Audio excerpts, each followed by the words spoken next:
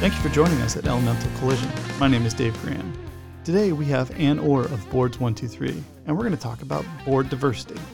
Let's join the conversation.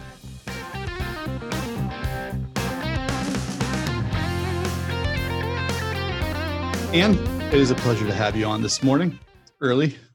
It's early here. It's a little foggy outside. Yeah, I'm very excited, yeah. So you and I have had this discussion let's go back to March when I got to hear you talk for the first time. And then following through this year has been crazy, right? Everything's changed. We are working from... 2020 is awesome so far. Yeah. Working from home and trying to do the things that we've always done differently, right? So one of the things that you and I have been talking about is, and let's start with why you're doing what you're doing and what are you doing? Let's start there. What are you doing and why? Okay.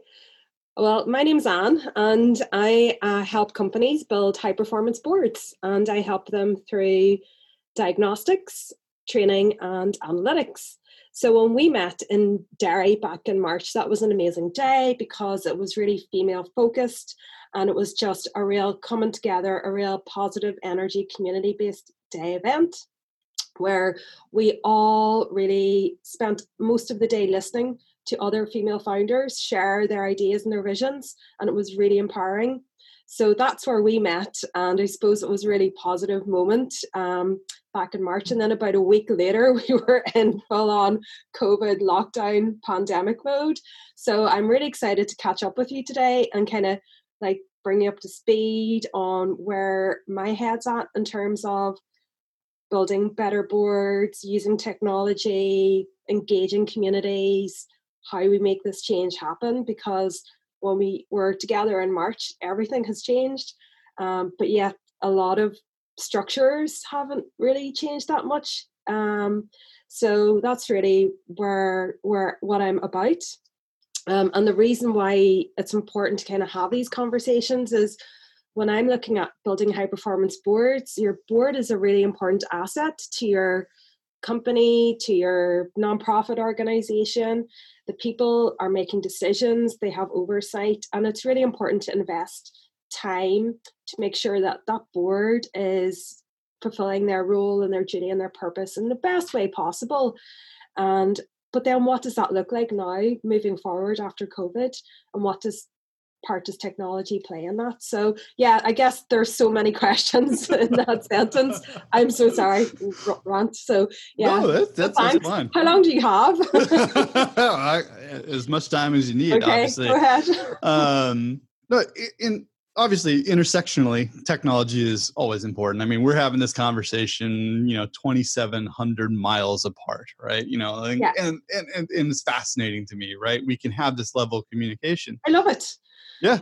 And the shifting nature of things, like you're talking about boards, used to be, we'll use that kind of archetypical view that people have had about boards. They sit around a table and they discuss meaningful things, right? Yes.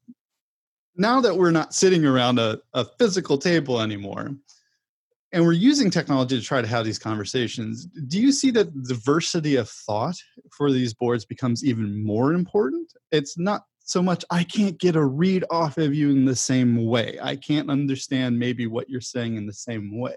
So how does technology either detract from or enable more diverse boards in this case? Yeah, so I've really been obsessing about this all week, and I kind of almost think in terms of boards, a board is a group of people who come together for a purpose, and their purpose is predominantly, oversight, strategy, decision making, managing risk, making sure everything is being run correctly in the company or the organization for the greater good, for environmental reasons, for social reasons, for governance reasons, for whatever it is. So technology really suits building diversity into that process, because you can level down all of the informal behaviors that might happen naturally when people are physically together. So boards predominantly are pale, mail and steel. We do know academic papers for years and years and years, decades going back, know that there is such a huge power dynamic when it actually comes to how boardrooms work, board dynamics. So not to take the power away, but actually to exchange the power dynamic for a more open dialogue dynamic. And I think that's where the diagnostics, the training, the analytics, the technology all can play a really positive role in building diverse boards.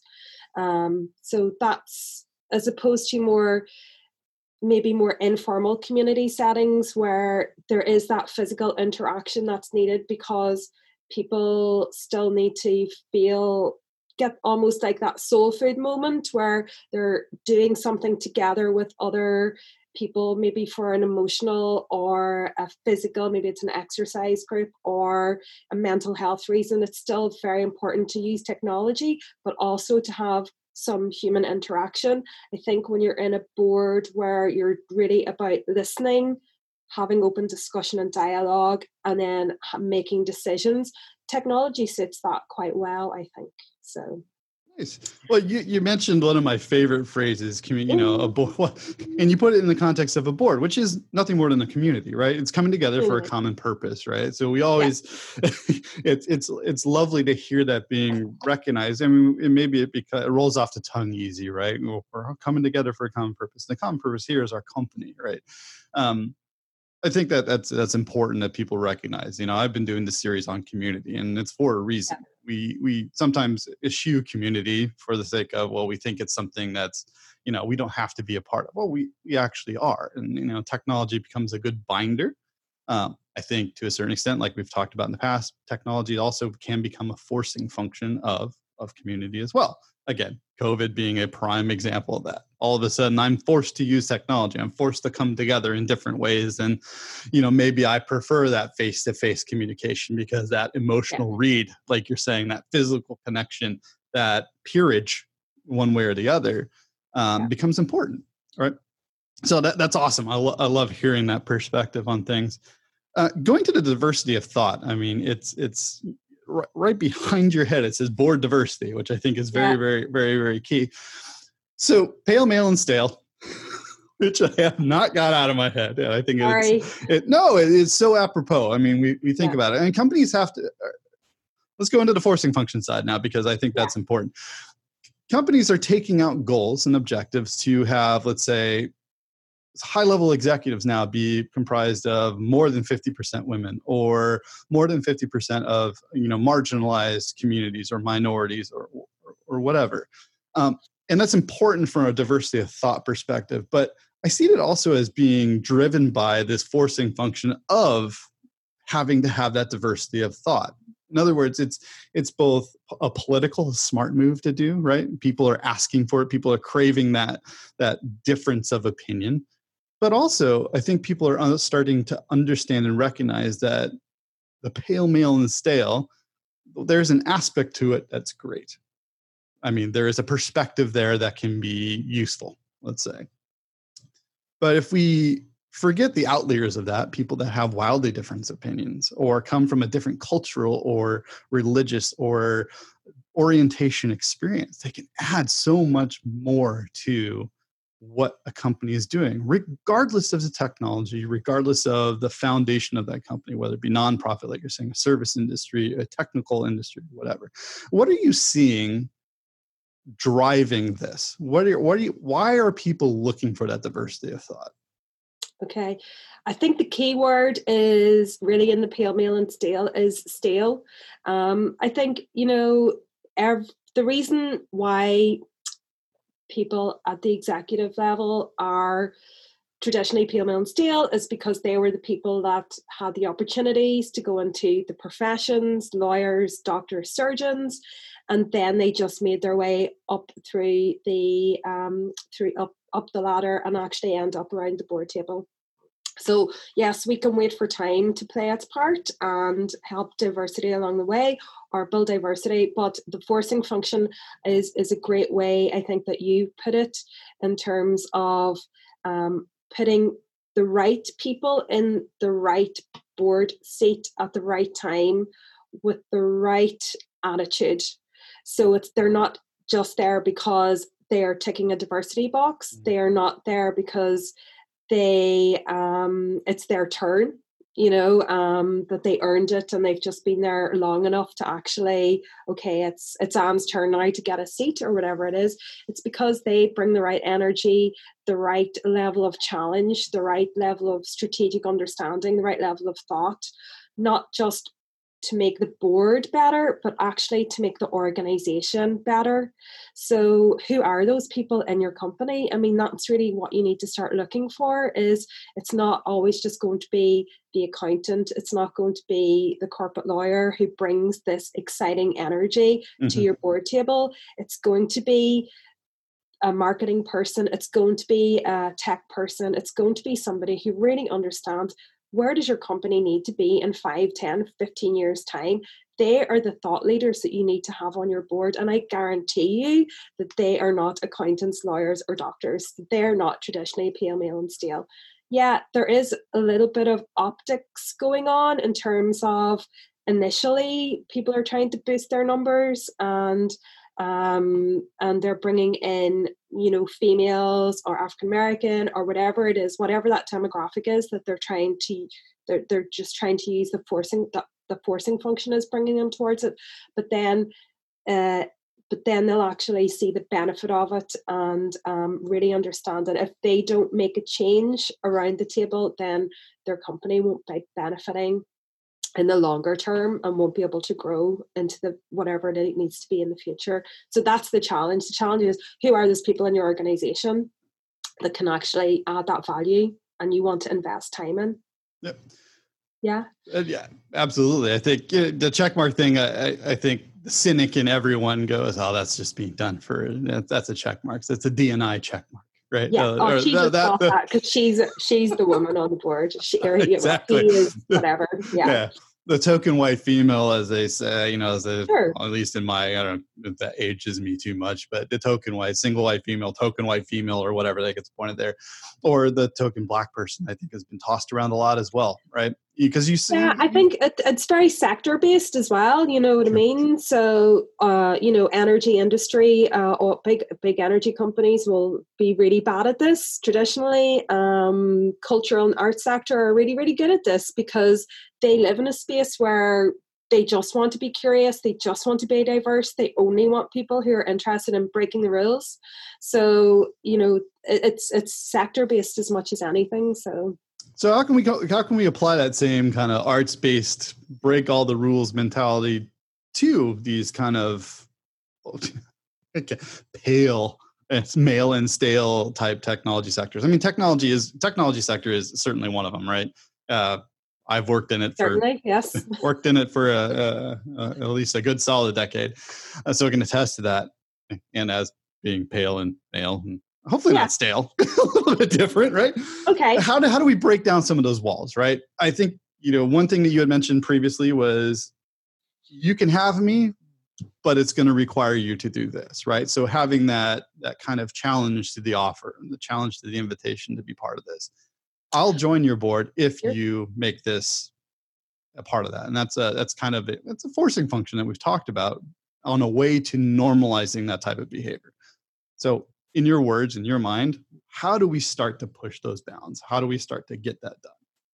Yeah, I mean, so in the technology space, we'll look at the startups or fast growth companies. What you really want to think about is what sort of people like to talk a lot about culture.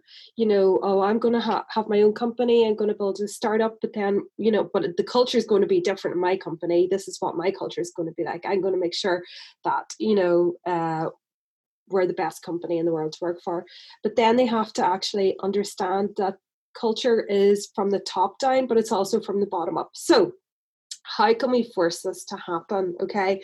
So I think there's a lot of work that the CEO or the executive team need to do to make sure that they are on top of culture internally in their company, but there's also a lot of work that the board need to do and invest time in actually reflecting that culture. So the cultural behaviors, the makeup of the board should reflect the company. So the makeup of the board should also be engaged with who your customers are. So actually looking at who you're for everywhere from your customers to your supply chain, and actually have a sense of ownership about making sure that their voices are represented. This sounds all very technical, I think, right now. So I think in terms of actually what people can practically do, what people can practically do is, which is what we talked about before, if you're going to ask somebody to be on your board, have an honest conversation and talk to them about what does that actually mean? What does that look like? What behaviors do you expect that person on the board to do? Do you expect them to show up and be prepared for your board meetings? Do you expect them to make decisions? Do you expect them to be socially or environmentally aware of their ongoing surroundings? So maybe you're not just solely focused on creating financial profit, that you want to do something other. And those conversations aren't happening. People who are on boards are generally focused on what your cash flow is, all that sort of stuff. What's your monthly recurring revenue? What's your targets? Okay, and a lot of those conversations don't happen until something bad happens.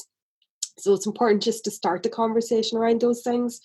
Other things that you can do on the board is, if you're an experienced board member or you're on a lot of boards, you could maybe start to think about bringing observers in, people from different diverse backgrounds.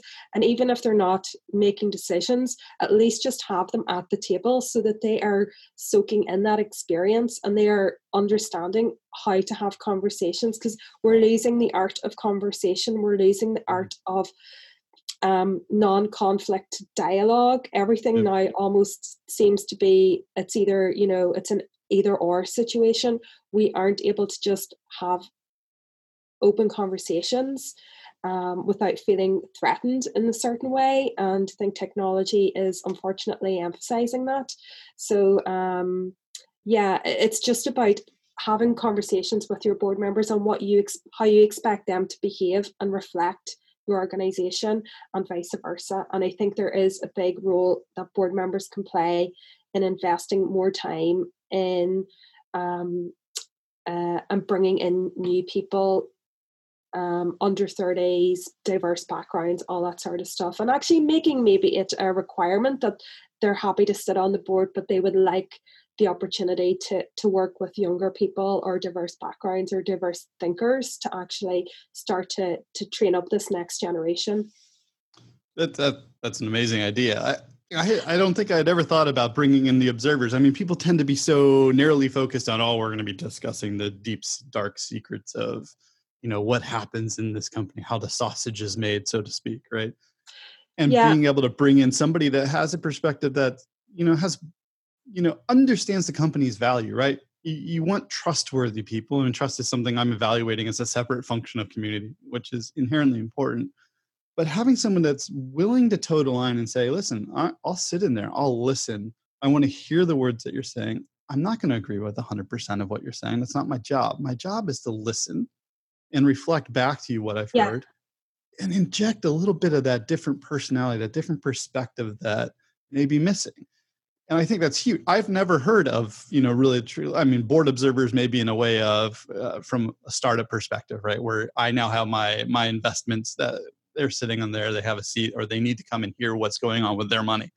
But being able to bring somebody from the inside, who's part of the company culture, as you were talking about, and have them come and listen, I think is huge. And also the training aspect of that, comes along with it. Here's how these processes are done.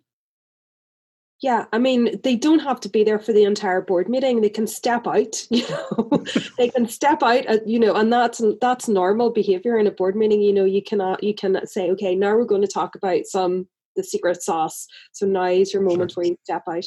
But even just being in the room, observing those learned behaviors that you can't teach people, and when I'm saying the room, it could be a Zoom call, it could be, some sort of technology, thing like that. And again, that's the benefit of technology, is you can open it out. But would you rather have an executive who understands how a board thinks and operates? Would you rather have somebody who's being fast-tracked through a graduate path, whether it's somebody who is from a non-traditional socioeconomic background or a diverse background that wouldn't have the opportunity, but they've been identified as somebody who's really going to make a massive impact into your company. Wouldn't you rather that they maybe understand where the strategy is in the longer term, how the board thinks?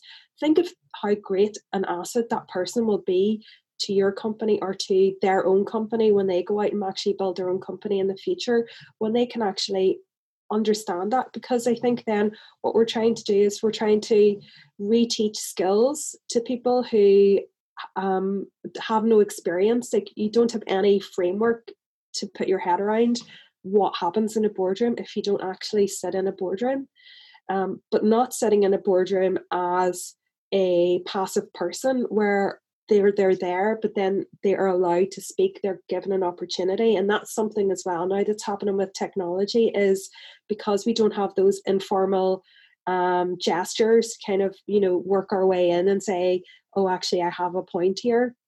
You have to proactively go around the Zoom call and make sure that everyone's is that a yes or a no, and so you're proactively making sure everyone's voice is heard, and that's a great opportunity to speak as little or as much as you want as somebody who's learning the ropes.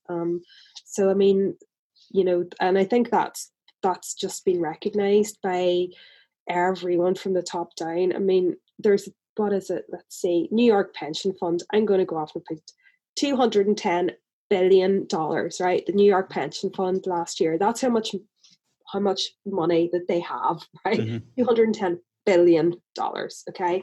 So they started a project a couple of years ago called a Boardroom Accountability Project. Mm-hmm. Whereas whenever they're actually investing their pension funds, they want to actually see what your board makeup is about, what your board matrix, like what's, what gender, race, ethnicity, blah, blah, blah, all this sort. So they're looking at that data, just as a lot of the big pension investment companies are really starting to do. So yeah, it's time to start caring about this. If you're looking for investment, if you're an investor, if you're looking even to, be on a board yourself one day, these are the companies that you want to be looking for, people that care about the environment's ESG goals, and that's really where you will add the most value, and you'll get the most value out of your board. So yeah, that's awesome.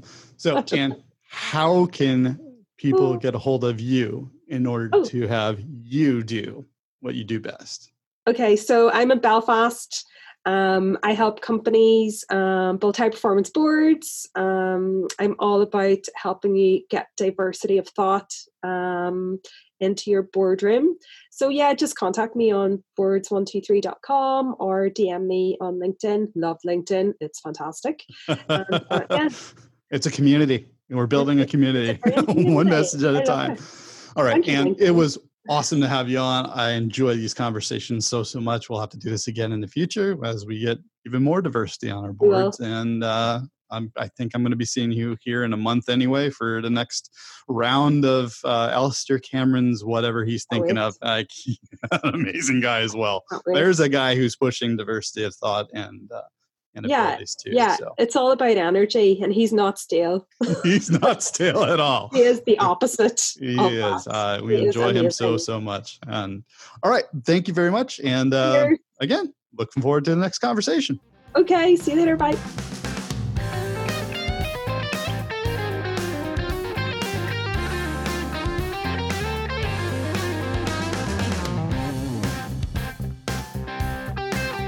Thank you for joining us today at Elemental Collision. If you'd like to know more about Boards 123, go to boards123.com. If you'd like to support Elemental Collision, please go to patreon.com/elementalcollision, and we'd love to have you as one of our family.